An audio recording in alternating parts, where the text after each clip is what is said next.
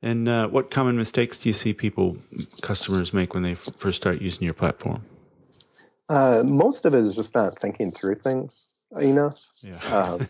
It's Welcome to the Active Marketer Podcast, where we talk about how to design, automate, and scale your business to the next level using sales and marketing automation. You can find out all the tips, tactics, and techniques you need to get more customers and sell more stuff over at theactivemarketer.com. Now, here's your host, Barry Moore. Hello and welcome back, listener. It is your host, Barry Moore, here for episode 9 of the Active Marketer Podcast. We've got a great interview today. We've been talking a lot about ActiveCampaign in the last few episodes, and I certainly think it's a great tool, and I know many of you out there are using it, so I thought we might have a chat with Jason VandeBoom, the CEO of ActiveCampaign, and get his take on the company and where he's going and what features we can see in that platform in the future. But before we get to that, some news and events. I'll have an upcoming webinar with John McIntyre, the autoresponder guy from themcmethod.com. We'll be doing a joint webinar coming up in the next couple of weeks. So don't miss out on that. It's going to be how you can create an automated selling machine for your business. If you want an alert on what exact date that's going to be, head over to theactivemarketer.com, join up to our mailing list, and we'll send you out an alert once we've locked in a date for that webinar. It's going to be really great. And on to the Shameless Social Proof segment of the show, where we read out your iTunes review. We've got one in the U.S. store this week. 5 stars from Matt McWilliams. It says, "Well done, Barry. Wow, the Active Marketer podcast is flat out awesome. Good production quality, easy to listen to. Very impressed. Keep bringing it." Well, thanks, Matt. Really appreciate that. And we'd love to get your reviews on iTunes. So if you just head over there, leave us a review on iTunes. We'll read it out on one of the future shows. I just need to make a little apology beforehand. The sound quality on this interview is not the best. And we did try and work with a sound engineer to get rid of the little bit of hissing that you hear in there. We weren't really successful with getting rid of that noise, unfortunately. But I wanted to put this interview out there because I think it's a great chat with Jason, and I think you'll get a lot out of it anyway. So apologize for the audio quality in this one. It sounds not too annoying, but I do apologize for the little hiss in the background. So this week, as I said, we're talking to Jason VandeBoom, the CEO of ActiveCampaign. I think it's a really great tool and a really great company on a number of different levels. One is just kind of their attitude toward internet marketing, and they really have a solid corporate identity on who they want to be and where they want to take their business. So it's really interesting to talk to Jason. So let's get into this week's episode with Jason VandeBoom, CEO of ActiveCampaign. Really exciting show today. I would love to welcome to the show Jason VandeBoom from ActiveCampaign. He's the CEO of ActiveCampaign over there. And since we all love the tool here at theactivemarketer.com, I thought it would be a treat to get him on and talk about kind of the company a little bit and their direction for the tool going forward. So welcome, Jason. Thanks for having me. One of the things I've found interesting about ActiveCampaign is that you guys seem to kind of have a different corporate culture to kind of some of the other tools out there like Infusionsoft, Entreport, etc. And I wanted to have a chat about you first about some of that. And I guess I kind of got that idea originally from a post you guys did about a year ago, I guess, which was about how you turn away millions of dollars of revenue every year. So I thought, I was hoping you could tell us a little bit about what the corporate culture is at ActiveCampaign and why you guys are kind of decided that was the way for you. Sure. I think what you see a little bit of is we don't have a pure sales focus here. So it's not all about just bringing on more and more clients and bringing on more and more revenue. Obviously, we like clients. We love revenue. But we really want to build something that we can kind of stand behind and we can believe that actually makes the whole email ecosystem a little bit better. Traditionally, when you look at email marketing, things like that, a lot of people use words like, bulk or just like blast out an email or something like that. And we don't want any part of that side of things. We're more about intelligence-driven emails. So you're sending fewer things, whether it's email or text or anything, but it's just more behavioral-based. So you send fewer, but you get better results from it. Yeah, fair enough. In that bit about turning away millions of dollars of revenue, is that you guys taking the moral high ground that you don't want to be associated with spammers, or is it self-preservation to protect your delivery rate, or a bit of both? It's definitely both. So obviously we don't really want any part with spam at all. because we hate it ourselves. Yeah. And it comes down to deliverability as well. Just the type of user, I guess, that you're kind of positioning yourself towards as well.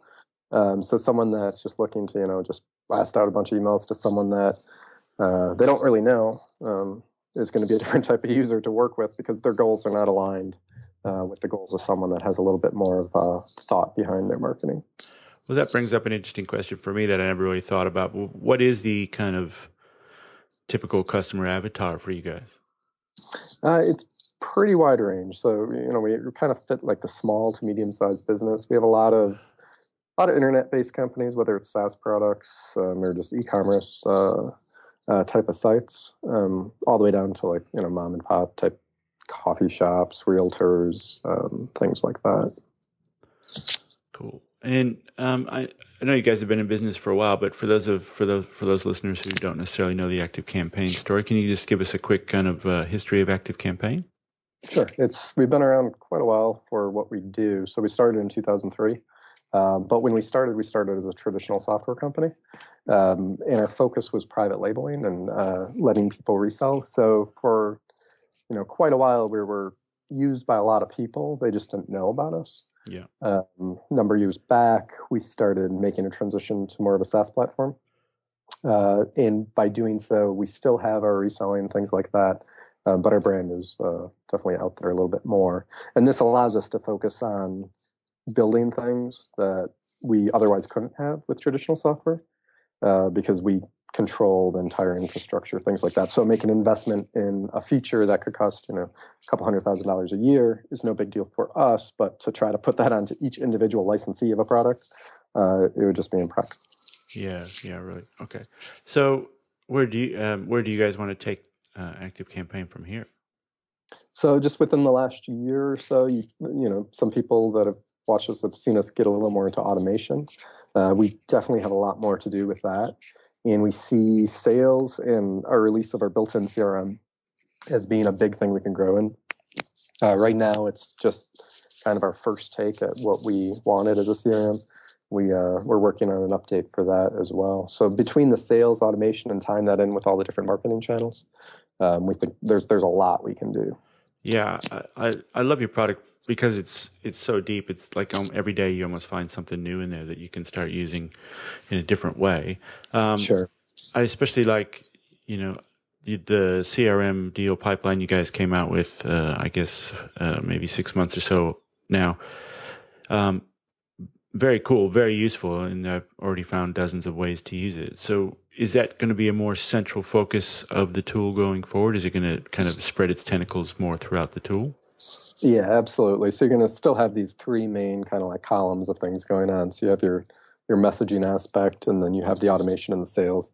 Right now, the sales is fairly tied in, but we could do a lot more with it. And we just kind of want to integrate everything when it comes to a contact. So right now on the platform, you can look at a contact or you can look at a deal, but you can probably understand it kind of has a separation feel to it. So we're working on some updates to kind of just make this all. It's already an integrated solution, but we want to make it even a smoother process. Very cool.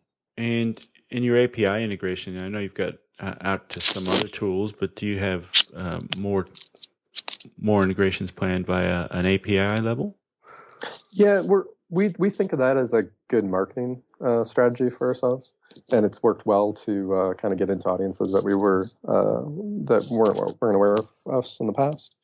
So we're constantly looking for new people to integrate with, and we just constantly have people coming up to us wanting to integrate with us. Oh, good. Cool. So we assist with them. So we're constantly rolling out. I think we're over 150 different types of apps we integrate with.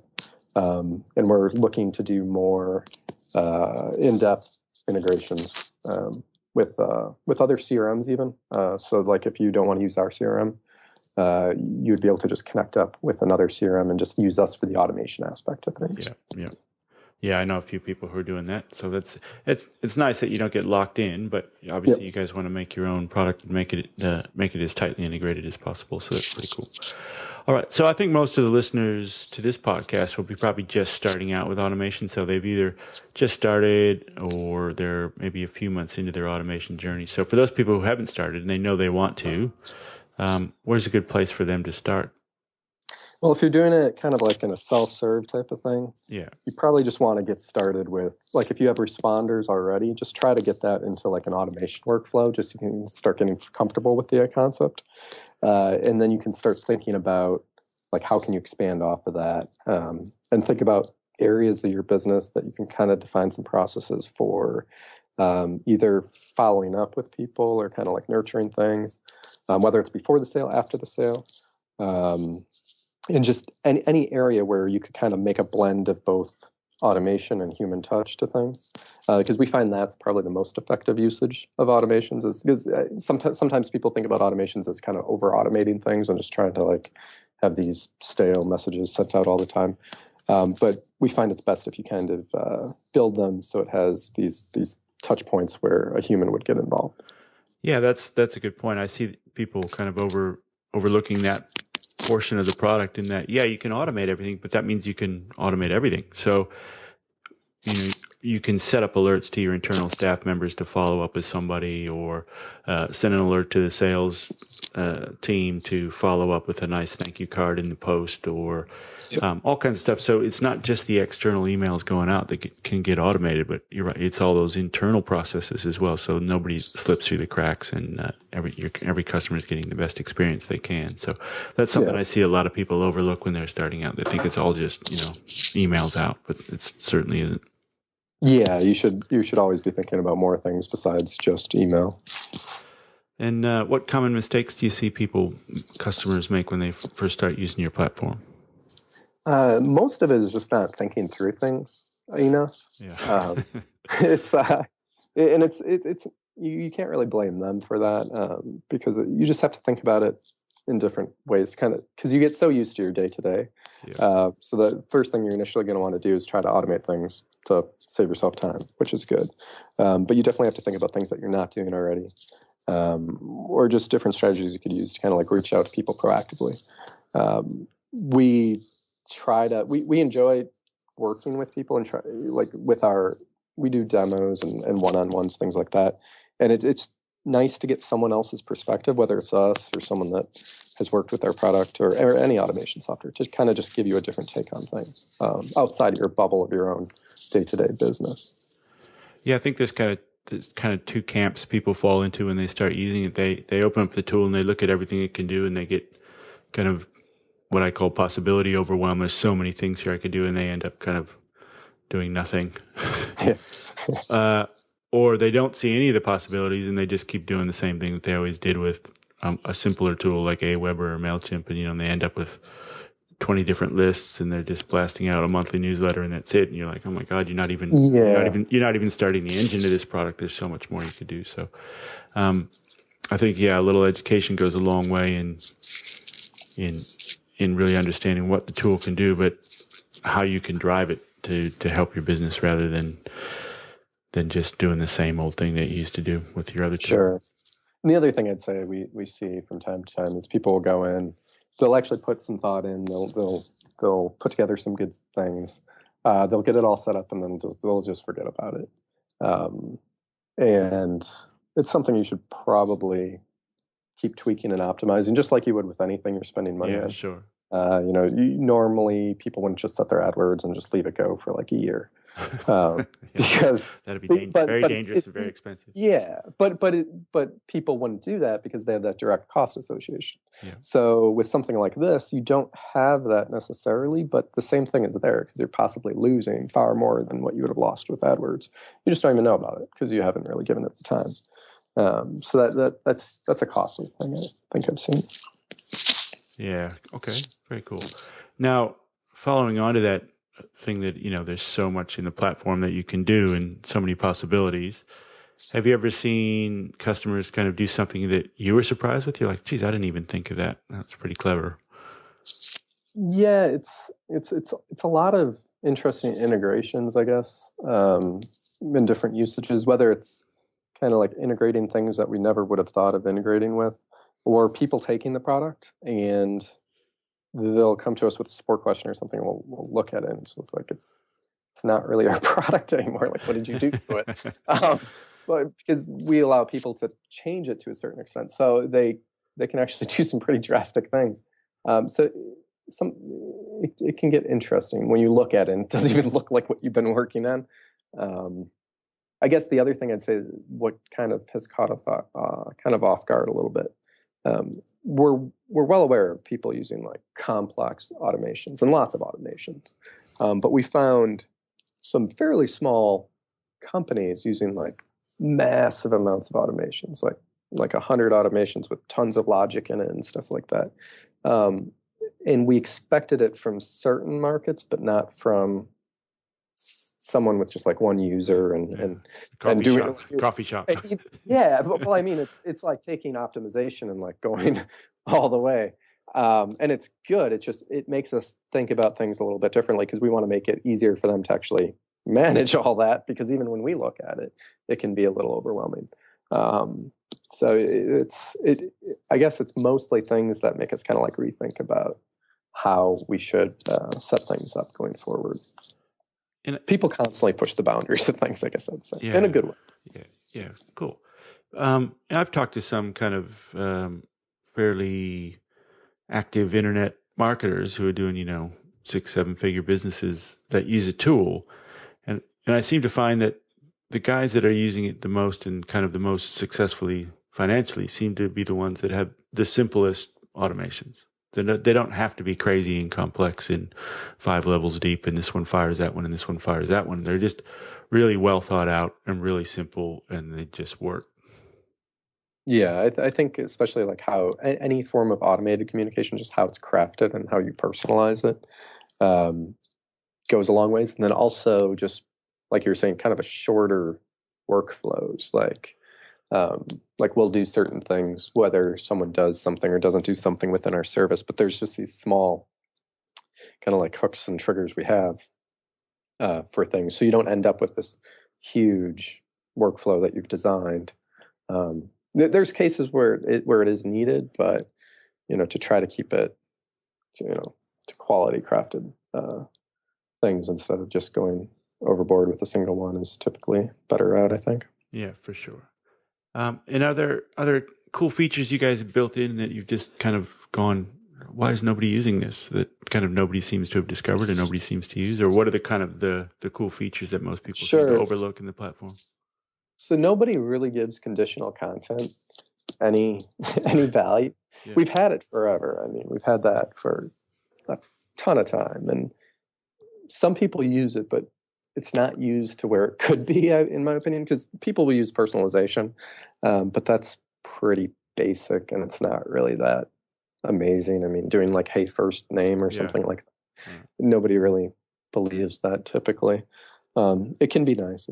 It can help, but using blocks of content that's conditional, we've seen a lot of success with, but we haven't seen as many people actually utilize it.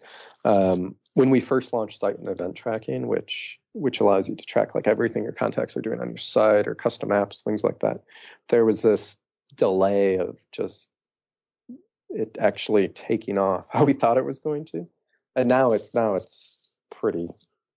It's taken off pretty wildly, but it's we had this period of just people weren't really using it, and that was partly a kind of like a marketing error, education error on our side, maybe, of getting people to be a little more aware of how things work, and then we brought in some more options with automations using that data, and I think that's probably helped as well. But that's a very powerful component of being able to trigger things based on behavior and whatnot. Yeah, that site and event tracking is crazy cool. I love it. Yeah. But then that's why initially when we launched it was just like, okay, it's kind of a slow response to it. But that's taken off quite a bit now. And just to loop back to the other thing, for those listeners who don't know what the conditional content thing is, can you just quickly explain that? Sure. It's similar to personalization where you'd put like first name in an email, but you would put something like, if interested in product category, show this content. Otherwise, if interested in this, show this block of content. So you can have images, you can have whole paragraphs, you can have different columns in your email of just different content based on any of their data that you have. So that data could be contact data, like things that they visited, anything. Yeah, exactly. So you can actually use those two together. So if you're using your event in site tracking and someone's been on a page, so say you're a fitness person or a personal trainer or something, someone's been on your nutrition page half a dozen times in the last month. So when you send out your monthly newsletter, that person can receive the lead story in that newsletter might be something about nutrition because they've expressed an interest in it in the past, where somebody else might be about exercise and fitness or something like that. Yep. Very cool. So what's your favorite feature in the platform? I like data quite a bit. So I like all of the tracking and then the segmenting of things. Segmenting, people will typically think of that as just kind of like narrowing down a funnel or sending to a list, but you kind of use it to just explore things as well. So the data and the segmenting of the data is just making that large amounts of data actionable. So that's kind of what interests me. Very, very cool. And just to kind of finish up on the platform a little bit, what kind of new and revised features might be coming out in the future that you can talk about? Sure. So we've been working for quite a while on a new email designer. What we have isn't really up to our standards anymore. So it's quite a bit better in terms of just drag and drop interface and multi-user editing, things like that. So we're going to be rolling that out soon with a bunch of new email templates. So that'll be very nice. We're working on an update to the automation and workflow builder. It'll be more drag and drop in a sense. We're really smoothing out the whole process. Everyone comes to us for it because it's easy to use. But as we have used it and as we've been kind of improving our overall user interface and user experience, we've just found a lot of things we could change with it to even make it smoother. So that's going on as well. And while we're doing that, we're going to be adding in some new interesting options for your workflows and how you can build automations.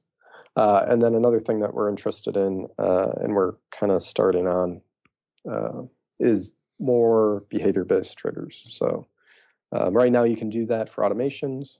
We want to bring that whole logic and kind of bring all this outside of email and outside of our app, so that you can have behavioral-based triggers and things like that in different channels, maybe on your site, maybe in an app, things like that. So that's going to be an interesting one because that's going to be a little bit out of our norm. And how would that be handled on the site? So just by the tracking that's already there, and you can tell that person's been to your site before. So yeah, we can build off of what we've done with site and event tracking. Right. It'll be built off of that, but with some other options on top. But yeah, it'll basically the idea of personalizing and conditional type of things with triggering things and stuff like that. We want to bring to different channels. Wow, that sounds pretty cool. And anything else you'd like to talk about?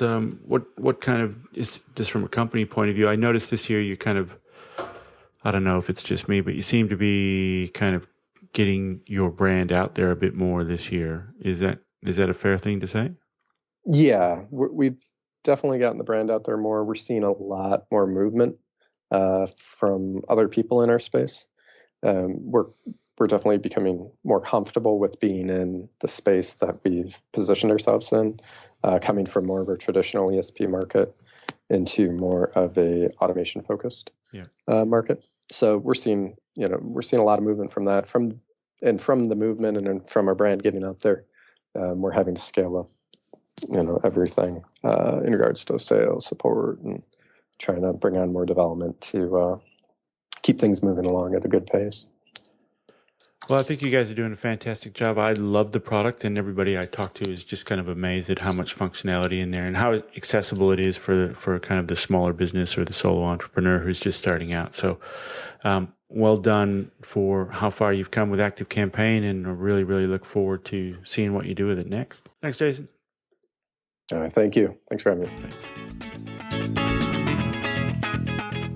Well, there you go. The future of ActiveCampaign. I think it's a great tool, and they keep building out and they keep putting new features in there, and they're really, really, really responsive to how their users are using the tool. If you head over to their feedback site, I've put in a couple of suggestions for new features or how things should work, and they've already started planning and implementing those. So really great company to work with, and I do appreciate Jason stopping by for this interview. You can find all the show notes and all the links we mentioned over at theactivemarketer.com/CEO. On the next few upcoming episodes of the Active Marketer podcast, we're going to be mixing it up a little bit. I got a lot of great feedback from last week's Technical 20 podcast, where it's a short, sharp, implementable tip that you can put into your business in less than 20 minutes. So we'll be doing a few more of those. I'd love to hear what topics you'd like covered, so send me an email at barry@theactivemarketer.com, and we'll work in your suggestions, or you can head over to any of the show notes for any of the episodes, leave me a comment down below, and we'll work in your suggestions into future episodes. See you next week, everybody. Thanks for listening to the Active Marketer Podcast. You can find the show notes and all the latest marketing automation news over at theactivemarketer.com.